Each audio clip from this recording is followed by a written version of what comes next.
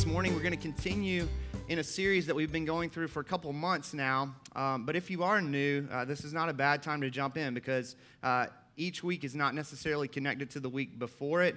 We're diving into some of the most difficult things in the Bible that Jesus had to say, some of the most difficult red letter texts that you encounter in your Bibles, if indeed you have one of those red letter text versions of the Bible, that we do believe that Jesus said some things that are easy to swallow, right? Things like ask and it will be given to you. That would be great inside of a fortune cookie. Do not be anxious about tomorrow. Most of us could use that phrase on a daily basis. But Jesus also said some things like love your enemies. Things like deny yourself and take up your cross and follow me. And so I've said this over and over again, and I'm going to continue to hammer it home until we get to the end of this series, that if Jesus is nothing more than a good teacher, then you can just take the things that are easy to swallow and hang on to those, put it up on your bulletin board or your bathroom mirror as motivational phraseology, and you can discard the stuff that you don't like. You can just rip those pages out of your Bible proverbially. But if Jesus is who he says he is, then we've got to take seriously everything that came out of his mouth. And Jesus never professed to be a good teacher and nothing more. Jesus professed to be able to forgive you of your sins. Jesus professed to be able to give you eternal life. Jesus professed that if you've seen him, you've seen God the Father. So Jesus doesn't leave any space for call me good teacher and nothing more. Jesus essentially leaves room for one of three options, which is this. We can either call him a raving lunatic for saying things like that. We can call him a bold-faced liar for knowing that he wasn't telling the truth when he spoke those things into existence. Or we can call him who he professes to be, which is Lord and God. And so the prayer for you as we work through this series week in and week out, if you're not a Christian, if you're sitting on the fence, is that you would discard this idea that Jesus is nothing more than a good teacher, nothing more than a moral philosopher, and that you would be sensible enough to call him either a raving lunatic or a liar from the depths of hell, or that you would profess to call him who he professes that he is, which is namely Lord and God. And if you're a Christian, the hope through this series is that we would find ourselves in glad submission to our good King more and more as we work our way through each of these statements throughout the course of this series, that we wouldn't just take in the things that are easy to swallow, but that we would be receptive of and bend our knee to King Jesus in everything that he says. And so this week we're going to dive into Matthew's gospel account. Will be in chapter 5 this morning. If you have a Bible, you can go there. We'll be in verses 21 through 26.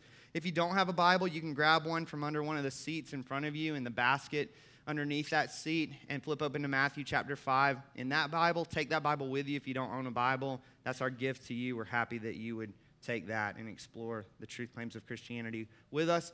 I love that song that we just sang. I've never heard that song personally. I don't know about you, but those words, I won't relent until I have it all of your heart, essentially. That's where Jesus is going this morning.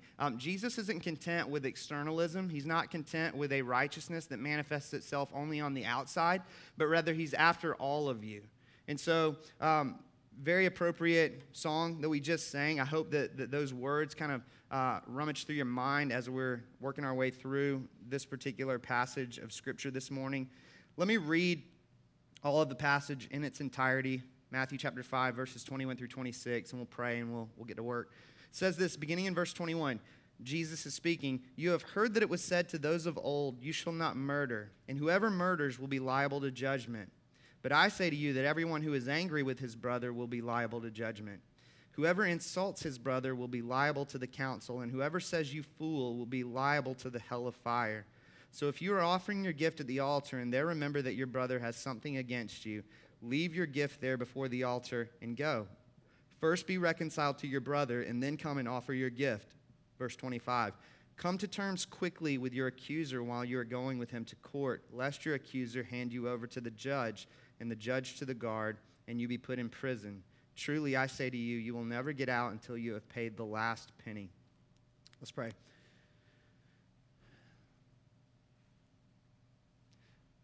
Jesus, thank you for entering into our world, for clothing yourself in flesh, for setting up a tent among us, for tabernacling among us, and for speaking life into our lives with your very words. We give thanks for verses 21 through 26 of Matthew's gospel account in chapter 5 this morning. Pray that as a result of our working through this passage that you would plant one or two more flags of dominion in our hearts as you work your way towards grabbing hold of all of it. We love you. We know that this can only happen through the power of the Holy Spirit. So Holy Spirit, we pray that you would come in power this morning and do what only you can do. We lift these things up to you, Father, by the power of the Holy Spirit, in the name of the Son, Jesus. Amen. So this morning's passage is what St. Augustine originally coined the phrase Sermon on the Mount. It's perhaps one of the most famous passages of Scripture. It's most certainly the lengthiest section of red letter text in all of your Bibles. So if you're looking down at one of those red letter versions, you probably see almost nothing but red letters right now. The Sermon on the Mount is unquestionably a treasure trove of truth. And this morning, we're just going to look at one gem in the treasure chest, essentially. As we pick up things in verse 21, Jesus has just delivered his blessed are statements, what we refer to commonly as the Beatitudes. If you were around back in the fall, all of our congregations as Crosspoint Church went through a series on the Beatitudes. Fantastic. If you weren't around, I would encourage you to go back and listen to that sermon series. If you really want God to have it all of your heart, fantastic series to go back and listen to. In verses 17 through 20 of Matthew chapter 5, Jesus has just made the statement that he's the fulfillment of the law and the prophets. In other words, Jesus is saying that everything that the Old Testament had to say was foreshadowing my coming, that all of the Bible professes me to be the hero, not just the New Testament, but the Old Testament as well, and not just in the prophetic sections of the Old Testament that talk about Jesus coming on the scene eventually, but rather all of the Old Testament. When you look at the sacrificial system, you're meant to look forward to the coming of the true sacrifice, Jesus, who would die for the sins of his people. When you look at the temple and the establishment of the priesthood, you're meant to look forward to Jesus as the fulfillment, the true temple, our high priest and advocate who sits at the right hand of God the Father, mediating, pleading for us on our behalf. That when you look at the story of the Passover and you see the blood smeared on the doorposts and the wrath of God passing over those people when he sees the blood, you're meant to look forward to the true Passover lamb, Jesus, as God's wrath passes over us when he sees the blood of Jesus covering us. And I could go on and on and on. The entire Old Testament points to Jesus as the hero of the entire Bible, which is why I press often that if you've never read it, you really should read the Jesus Storybook Bible. If you don't even have a framework for that, if you think that the Bible is broken up into two different categories, and one talks about this angry God of wrath, and the other talks about the Jesus who now comes to save the day, if you're seeing a disconnect from the Old and the New Testaments, you really should pick up that children's storybook Bible and at least read through it once. And I promise you, there's a strong likelihood that, like the Grinch, your heart will grow at least 3 sizes if you do that. So you should definitely, that's your homework this week. Amazon Prime can get it to you in 2 days if you don't have it. And I know that there's at least one copy at the Books A Million in the Avenue. I saw it last week. So you should check that out.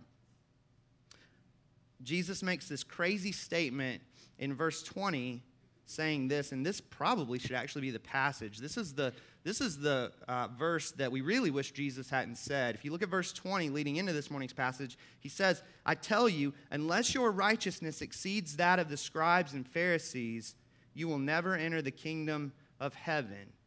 That's the phrase we really wish Jesus hadn't said. When we follow suit in the verses that follow verse 20, what Jesus is doing is he's given us several case studies as to what he means when he says that your righteousness must exceed that of the scribes and the Pharisees. In fact, 6 different times he says, you have heard it said, but I say to you. And each of those 6 times that Jesus says that, he's trying to unpack for us what he means in verse 20. Jesus hasn't come to undermine the law of Moses. He's come to fulfill it. He's come to teach us what it truly means to live according to God's law. Now, as we jump in this morning, I think we need to lay a little bit of groundwork as we dive in, because Jesus is going to point us back to the 10 Commandments, namely the 6th, that you shall not murder. And he's going to unpack what that really means in the broad sense of that type of language. And so I think we need to lay a little bit of groundwork in terms of the use of the law in the scriptures. When you open up your Bible and you see phrases like, do this, don't do that, whether it's found particularly in the 10 Commandments, you shall not, and fill in the blank with whatever that commandment goes on to say, or when you read the Apostle Paul in the New Testament commanding, hey, do these things, live in this way, don't do these particular things, and you see these imperatives in Scripture, what are we meant to take from those? A little bit of Law 101 this morning to kind of set up where we're going. There are 3 uses of the law in Scripture. So when you come across passages, phrases that are commands, that are imperatives, there are 3 ways that we're meant to potentially view that. Number 1, the law functions to restrain evil. So if you think about it, the fact that you shall not murder and that there's a liability to judgment if you do murder restrains people from murdering, right? It's not just that the human heart pushes against, I'm not gonna do that because my heart is just so clean and good, but rather I don't want to go to prison. So that's a good reason for me not to commit that crime at the end of the day. I don't want to experience capital punishment. We experienced this in our early years in the classroom, right? Don't chew gum. If you do, then you get to go sit at the desk in the back of the room in Lonelyville, right? Nobody wants to sit in Lonelyville, so you don't chew gum because there are consequences. You don't act out in the way that you might be inclined to act out otherwise. So the law restrains evil. This world would be much more evil. We would see evil much more prevalent on the surface if it weren't for the law. Secondly, the law reveals our sin. So for Christian and non-Christian alike, when you encounter the imperatives in Scripture, do this, don't do that, you're meant to realize that there's no way I could possibly perfectly live this out. The law reveals our inability to keep it ultimately, which is meant to drive non-Christians to Jesus at the end of the day. I love this word picture that Donald Barnhouse gives in his commentary on the 10 Commandments. He says this, he says, the law of God is like a mirror. Now, the purpose of a mirror is to reveal to you that your face is dirty. But the purpose of a mirror is not to wash your face. He goes on to say, when you look in a mirror and find that your face is dirty, you do not then reach to take the mirror off of the wall and attempt to rub it on your face as a cleansing agent. The purpose of the mirror is to drive you to the water. Makes sense, right? That would be really, really weird if every time you looked in the mirror and saw dirt on your face that you then took the mirror off of the nail or however it's hanging on your wall and just started rubbing it on your cheeks or your forehead. People would look at you like you're really strange, right? That's not what a mirror exists to do. And in the same way, the commands of God don't exist to make you clean. The idea that you could be good enough to cause God to look at you and say, clean, to declare you clean is a complete lie. There's no way that you can get there. There's no way that you can look in that proverbial mirror and not see one speck of dirt on your soul, you might say.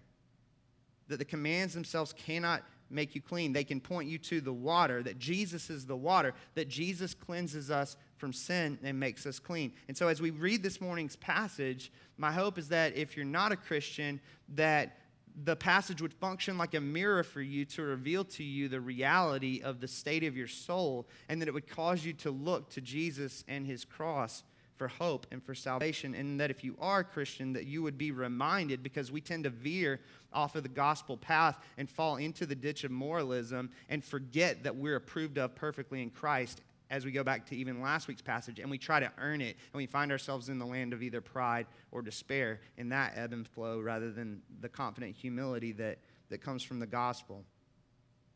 All right, that's the second use of the law. It restrains evil.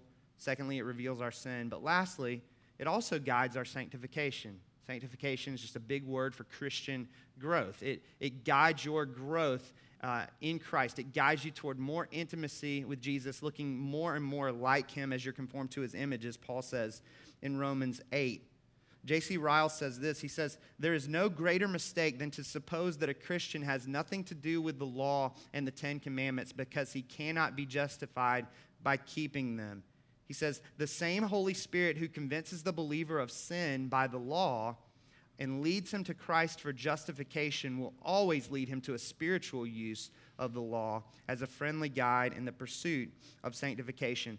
One of the most beneficial teachings that I received in all of my time down in Orlando in seminary classes was in a hermeneutics class. It's a biblical interpretation class. And the professor in that class used an analogy to explain this third use of the law to us. And he put it this way. He said, I've got a couple of really young kids. And he said, imagine that I take them to an ice cream shop for the first time. They've never had an ice cream cone. And so we're going to take them, me and my wife, we're going to take the kids, and we're going to go grab ice cream. Now imagine that we order a couple of ice cream cones, and we hand it the cones to our children and don't say a word and just kind of let that play out. He said, what do you think is gonna happen? There's a litany of possibilities, right? Little boy could look at it and go, man, this giant white ball of ice cream looks like a baseball. And then just hurl it across the room so that it sticks to the wall. Could drop the ice cream cone. You could decide to actually eat it, but start from the bottom, and then, you got a real problem on your hands about 3 minutes later when that thing starts melting all over your clothes and the floor and everyone around you, right? And so he said, what I would do if I were to take my children into a situation like that is I would say to them, don't throw the ice cream cone. Don't drop the ice cream cone. Eat the ice cream cone from the top down. Right? There are certain things, he said, that I would tell my children, and what am I doing there? He said, I'm giving commands, right? Do these things, don't do these things. These are imperatives. They're commands. They're statements meant to drive you in a direction of obedience. But the goal at the end of the day is not to restrict the freedom of my children, he said, but rather to help them to enjoy the gift that I've just put in their hands. The idea is the same when you look at Scripture. If you're a Christian, that you've been given the gift of a restored relationship with your Maker. And now what God is saying is, let me help you to enjoy that as best you possibly can. And so anytime you encounter a do this or a don't do that in Scripture, most certainly be reminded of the cross of Jesus Christ, that you can never possibly do that perfectly. But don't just stay there, but move forward realizing that those very same commands are meant to help you enjoy the gift of that restored relationship with the God who created you. God says live life this way and you'll get the most enjoyment out of it, which makes sense, right? God created the universe. He created you. He knows how the world works better than you and I do. So when he says do these things, don't do these things to you as a Christian, he has your best interest in mind. Jane Dowman, in his commentary on the Ten Commandments, says this. He gives the word picture of a fish out of water. He says this, for its growth, a fish is limited to water, its proper element. Similarly, people are free like a fish in water and a bird in the air only when they listen to God's law. If you think about it, if there weren't boundaries, a fish would die, right? The fish could say, we got a real problem here. This whole water thing is a real infringement on my freedom, God. At the end of the day, I would really like to be out in the air and walking on land. So you've really pigeonholed me here. You've put some handcuffs on me and restricted my freedom and my joy. And that's oftentimes what we say about the commandments of God, right? We say, God, you're fencing me in. You're infringing on my freedom. There are many people who say, I don't want anything to do with Christianity because I'm more free outside of the bounds of Christianity. And there's a complete reverse understanding of things compared to how God views the world in the way that he designed it. God's response to us is the same as it is to the fish. Without boundaries, you die. But within the boundaries that I've created, play. Have fun.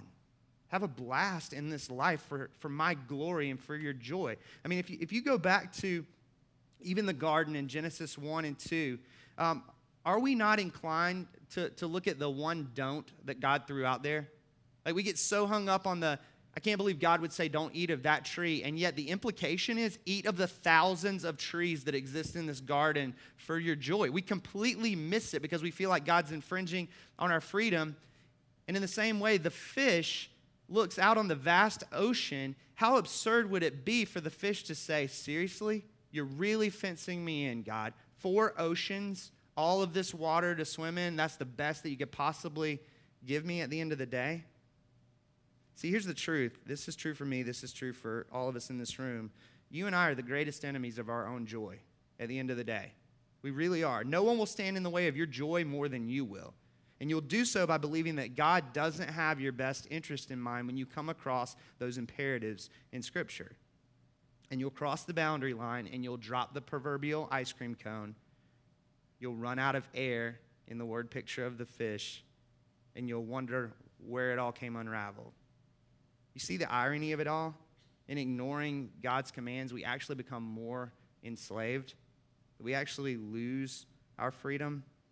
God says, this is how you lick the ice cream cone. This is how you enjoy the gift that I've given you. Obey my commands. There's plenty of water to play in. Have a blast within the boundaries that I've designed for your good. All right, that was my little Law 101 seminary class for all of us, so that hopefully this passage is more helpful, and every time you encounter imperatives in the Scripture, hopefully it helps out as well. In verse 21, Jesus says this, in light of everything that we just discussed. He says, you have heard that it was said to those of old, you shall not murder, and whoever murders will be liable to judgment. Again, Jesus is referring to the sixth commandment here, Exodus chapter 20, verse 13. You shall not murder. That the scribes and the Pharisees had managed to reduce the law to external manifestations of sin. Remember the lawyer last week who asked Jesus, who is my neighbor? Who do I have to love at the end of the day? That he was seeking to reduce the law, to minimize the law so that he could actually obey it in his own mind, in his own heart, according to his reductionistic definitions of who neighbor is. Jesus says, you have heard that it was said, you shall not murder. And we can spend the rest of the morning on this phrase alone. In fact, last year we went through the Ten Commandments series, and we spent an entire sermon on that phrase, you shall not murder. 2 Hebrew words, no murder. We could spend an entire 30, 45 minutes on just that phrase. We don't have time to do that this morning. Again, you can go back and listen to the podcast from that particular series on the Ten Commandments. It does bring up questions regarding capital punishment, wartime killing, suicide, euthanasia, abortion, some of those very hot topics. And if you find yourself wrestling with those issues, happy to grab a cup of coffee with you. Again, any reason to do so. Happy to pass off my notes from the Ten Commandments sermon on this particular sixth commandment. There's also a really good book by a guy named John Frame entitled Doctrine of the Christian Life, where he unpacks this particular commandment along with the other 10 and all of their modern day implications as you try to flesh that out. And I would point you to all of that. But for the purpose of this morning, I'm going to assume, and this might be a bit of an assumption, I don't think so, but I'm going to assume that most of us in this room are not guilty of having taken the life of another human being in the broad sense of the sixth commandment. If Jesus had stopped there, I would argue most of us would feel pretty good about our moral record in light of the sixth commandment. But Jesus doesn't stop there. He says, you have heard that it was said, you shall not murder, and whoever murders will be liable to judgment. Verse 22, but I say to you that everyone who is angry with his brother will be liable to judgment. Whoever insults his brother will be liable to the council, and whoever says you fool will be liable to the hell of fire. That Jesus says it's not just about killing, unlawful killing in the physical sense. You can't just say, I've never murdered anyone, and so I'm good to go. Right? This thinking exists in the world that you live in.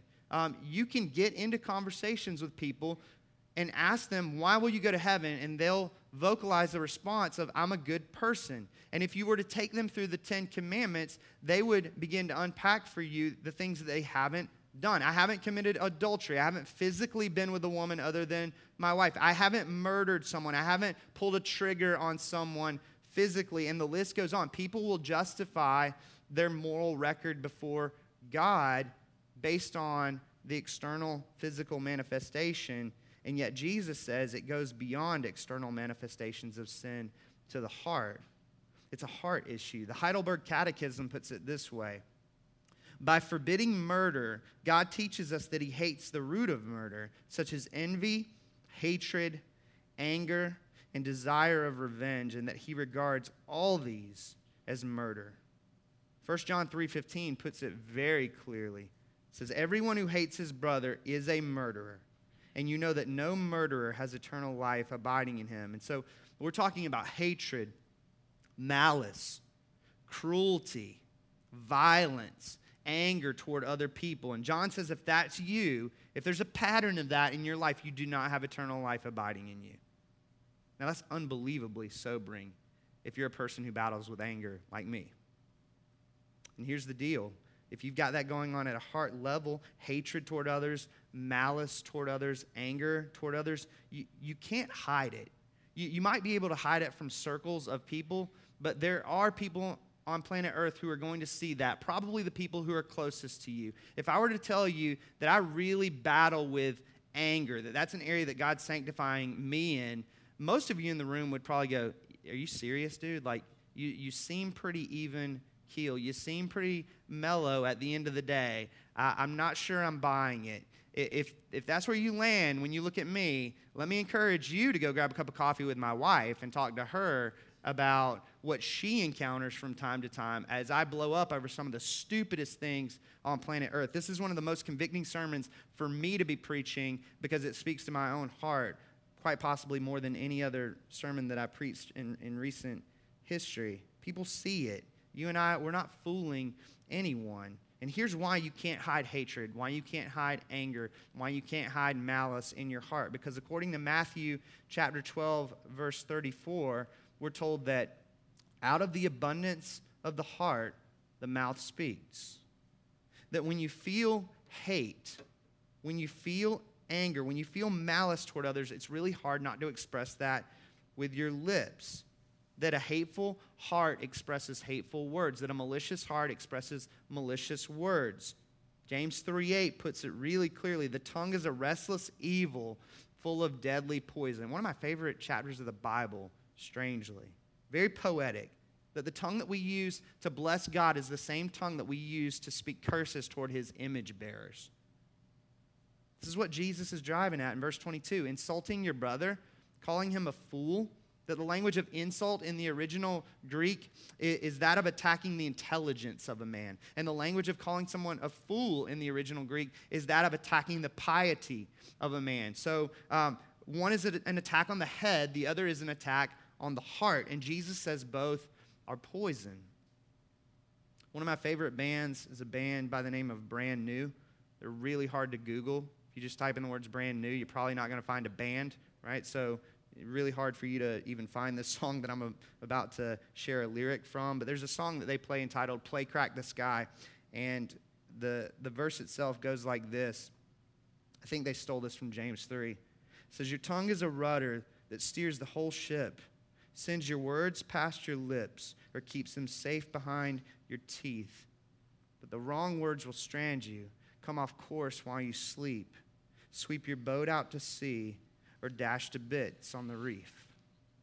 The idea is that your words, your tongue, which are a manifestation of what's going on in your heart, can actually destroy other people and can destroy you in the process. Proverbs 12:18 says this, rash words are like sword thrusts. That there's a sense in which words really do kill, as the Bible says, that for some, our words are murderous. But our words don't have just the power to destroy others. They have the power to destroy us as well. They can sweep us out to sea. They can dash us to bits. That's what I think Jesus is driving at here in verse 22. For some, our words, driven by the anger of our hearts internally, are a glaring indication that we don't belong to him, which is where we get the language of the hell of fire. But there's also a temporal destruction that takes place in our lives when hate sways our hearts. You ever been there? You ever battled embitterment at a heart level?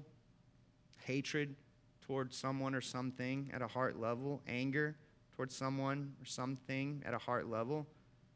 It has a way of sucking the life out of you, does it not? It has a way of just draining the life out of you.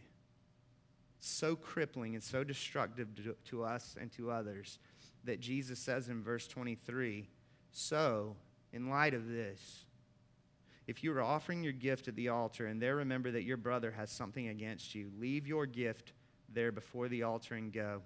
First be reconciled to your brother and then come and offer your gift.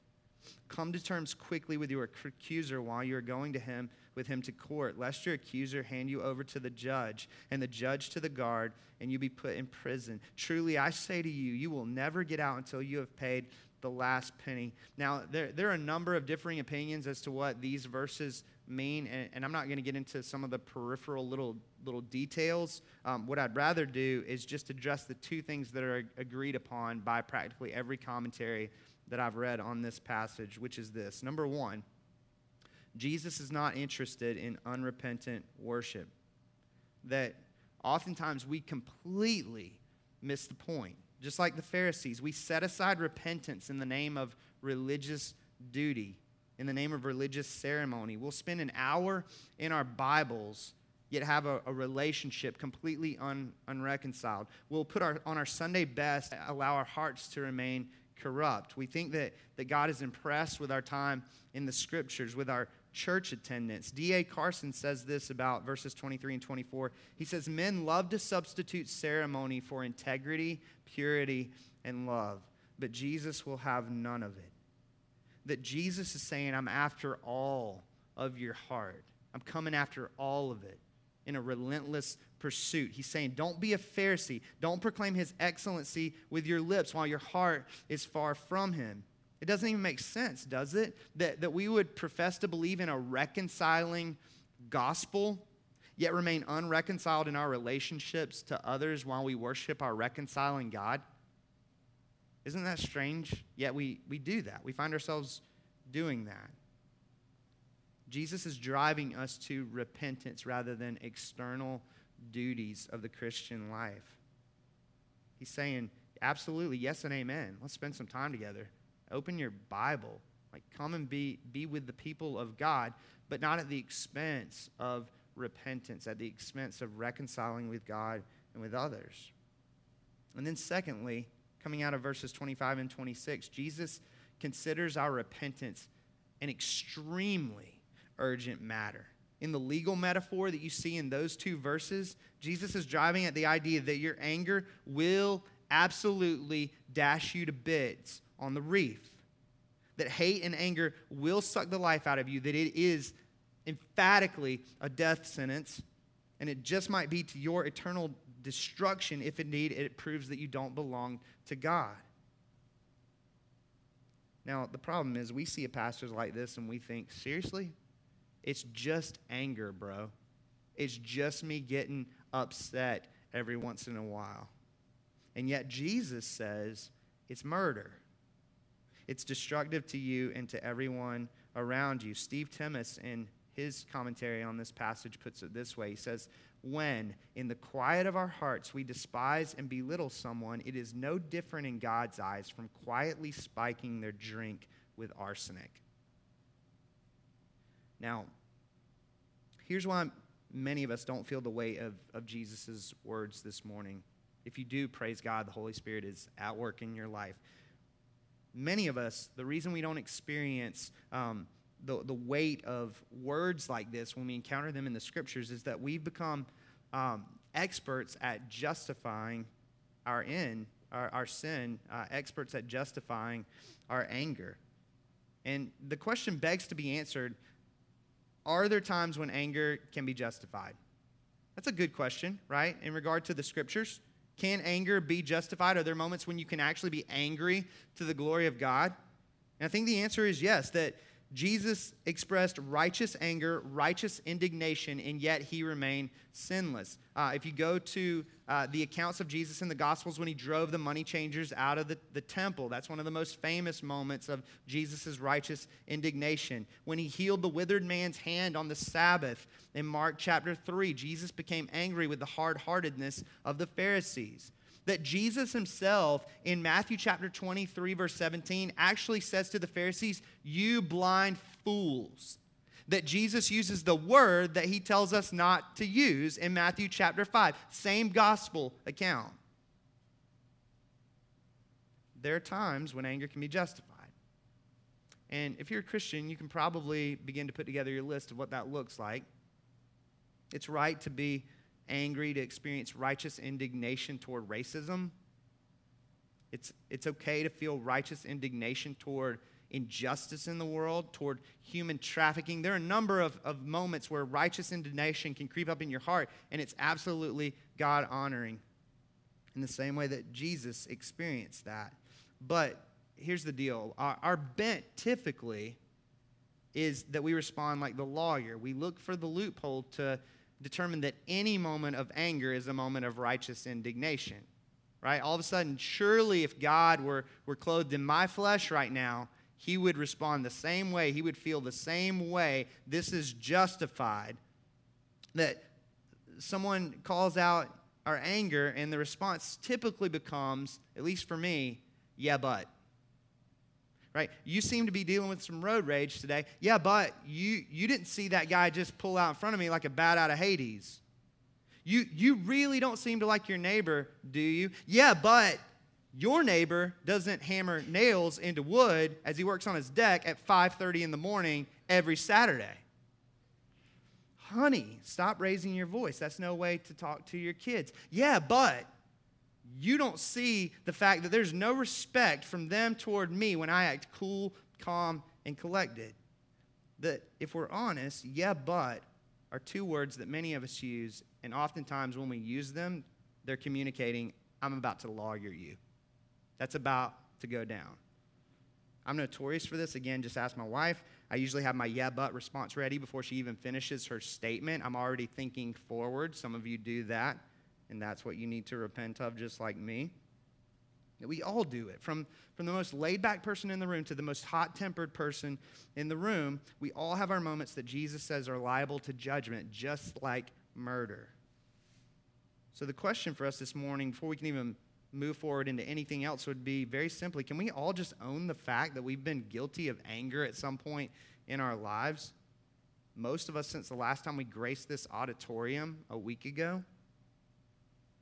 And interestingly, the goal is not just to respond well to anger when it manifests itself. You notice that Jesus doesn't say your anger's fine. Just figure out a way to deal with it in a way that honors the Lord. One of our daughter's favorite shows, she turns 1 this Saturday. She loves Daniel Tiger's Neighborhood. And there is typically a lesson to be learned, something to be grasped from each of these episodes. And they have one on anger.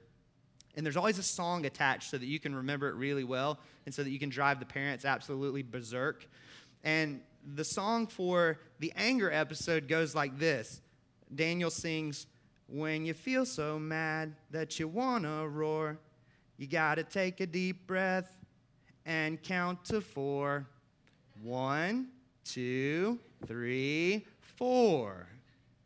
All right, and that's supposed to help you. And maybe it does. Like, I've actually tried that because, like I said, that's one of my issues. And so I've actually, I don't sing it out loud because I think my wife will think I'm a Looney Tune if I do that. But I've walked through Daniel Tiger's steps, and there's something about that actually can be helpful.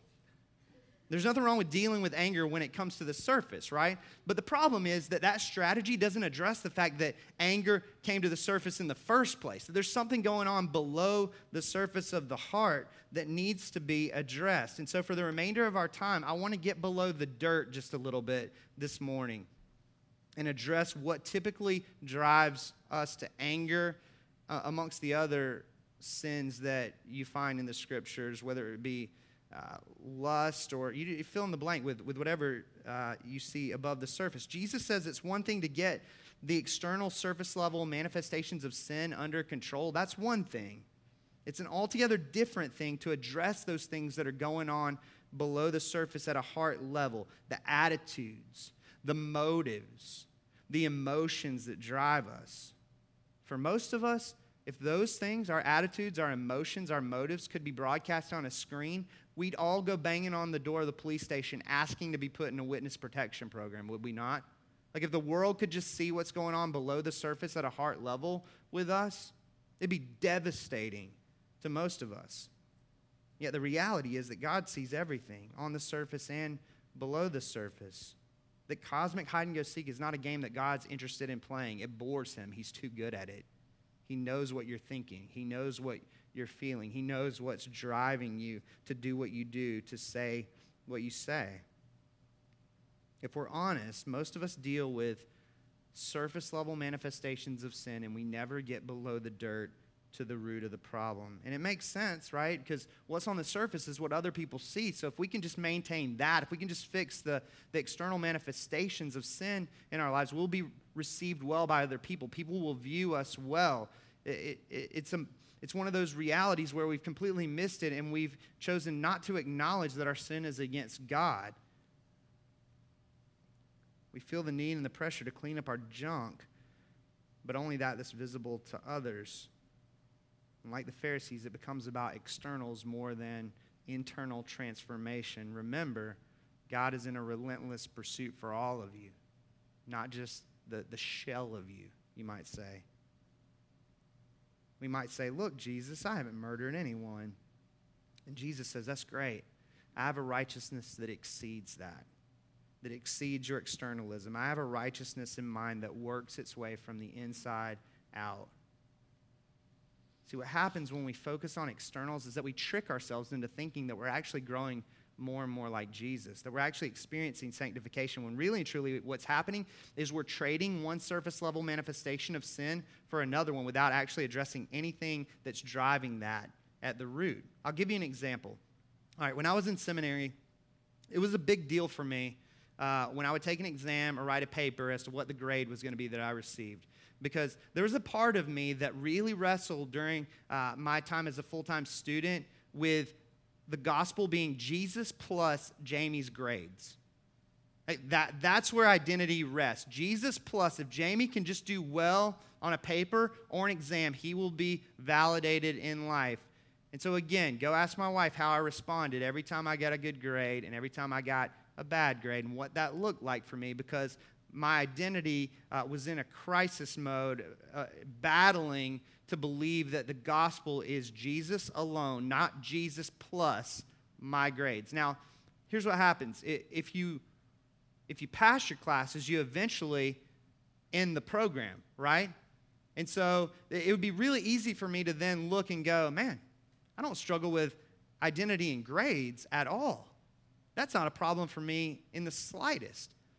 The problem is that if it's not addressed at its root, it's just going to transfer itself onto the next thing. It's going to become the next external manifestation in my life based on what's driving that underneath the surface, so that now it's no longer about grades, but it's about how well was that sermon received? How well did I cast vision in this particular gathering of our partners? How well did I lead that staff meeting last week? And it becomes those things that then drive identity, because there's still an issue under the surface that's not being addressed.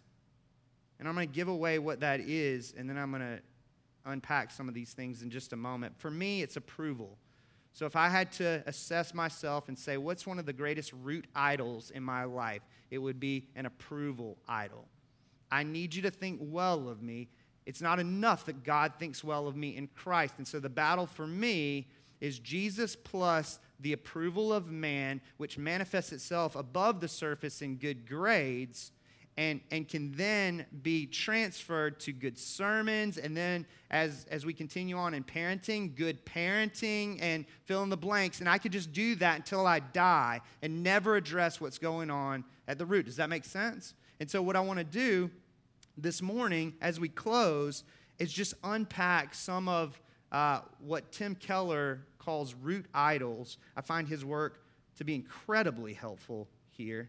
Those things that drive us toward the surface level manifestations. And so I'm going to address this under the banner of anger, but you could plug lust in here. You could plug a number of things that you see kind of rising on the surface in terms of sin in your life. But for the sake of this passage, I think it would be helpful, because Jesus says it's not just about external manifestations. It's not just pulling the trigger on your brother and committing murder. At the heart, there are some things going on that need to be dealt with. So let me address this idea of root idols very briefly. Keller argues that there are four major root idols under the dirt that drive us to surface level manifestations of sin.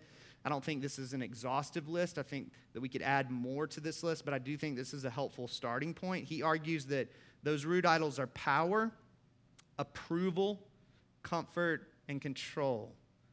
So let me kind of unpack that for a moment. If you see if you seek power, okay, if that's one of those things under the surface at the root that drives you, if that's an idol for you, if you seek success or influence, then your greatest nightmare is likely going to be humiliation. Assess yourself there. Is that your greatest nightmare? See, here's what happens. If power is a root idol for you, then anger likely rears its ugly head when people humiliate you, when people make you look weak, when people make you look like a failure. For some of us in the room, the light bulb's going off. You're going, I have a root idol, and it's power. And that's very different to notice than to just address, I'm angry all the time. I need to stop being angry. If you seek approval, affirmation, acceptance, love, then your greatest nightmare is likely rejection. And so anger, if this is you, likely rears its ugly head when people exclude you, when people reject you, when people treat you like an outsider. Maybe that's a root idol for some of us. If you seek comfort, convenience, enjoyment, pleasure, if that's what you're after, if that's what you're making ultimate, then your greatest nightmare is likely stress, demands. And anger likely rears its ugly head when people demand a lot from you, when people add unnecessary stress to your life, when people inconvenience you, when people make your life unpleasant. For some of us, maybe that's what's going on under the surface. And lastly, if you seek control, mastery, certainty in all situations, if that's what you make ultimate, then your greatest nightmare is likely uncertainty, anxiety. This is all the type A's in the room right here. And anger likely rears its ugly head if that's you, when people bring chaos, when people bring disorder into your perfectly controlled utopia. What does that look like for you? What's below the surface for you? What root idols lurk beneath? What root idols are deeply embedded in your heart? That's what Jesus is after in this morning's passage. See, here's the beauty of the gospel. This is what we mean by preaching the gospel to yourself. This is why it's so crucial. The root idol of power is weakened as we submit to an all-powerful God whose Spirit indwells us. That in those moments when you feel humiliated, if you have a root idol of power that you're battling, in those moments you feel made to look weak. You don't have to let anger win. You can look to Jesus who was humiliated for you. That God's power is made perfect in weakness, not in your success, not in your achievement. That the root idol of approval is weakened as we rejoice in God's gracious approval of us in Christ. In those moments when you feel rejected, you don't have to let anger win. You can preach the gospel to yourself. Jesus was rejected so that you could be accepted perfectly by God. That God loves you in Christ, that you're approved of perfectly in Christ. That the root idol of comfort is weakened as we look to God as our ultimate source of comfort. In those moments that you feel inconvenienced, stressed, you don't have to let anger win. You can preach Psalm 16:11 to yourself. In your presence, God, there is fullness of joy, and at your right hand are pleasures forevermore. That the root idol of control is weakened as we surrender to God's ultimate control. That in those moments when you feel great uncertainty, great anxiety, you don't have to let anger win. You can trust in the sovereignty of God, that He actually does have you in the palm of His hands. And the Scriptures become a weapon to do battle against your root idols. Do you see that difference between digging down to the root of our idolatrous hearts on the one level, and on the other hand, seeking to modify our behavior on the surface like the Pharisees? Look, Jesus, we don't kill people. We're good. You see the difference between the two? There's a drastic difference there. And the truth is, the below the dirt stuff is much, much more difficult, is it not?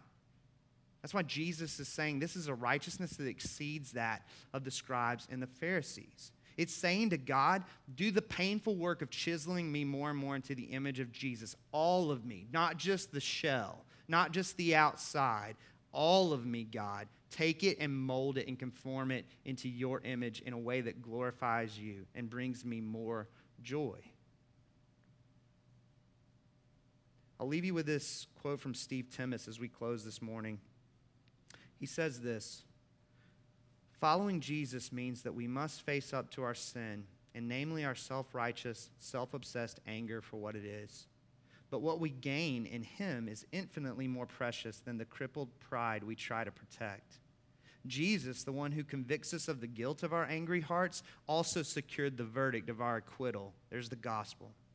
Our only hope lies in what he has done to reconcile us with God through his death and resurrection. It's his work alone that makes us able to love our brothers and sisters, to forgive them, and to ask forgiveness of them, that the gospel empowers the heart change.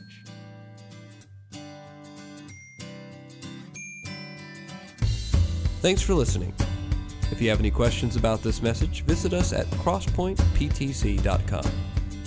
There you can contact us, find further resources and directions to our gatherings. That's CROSSPOINTEPTC.com.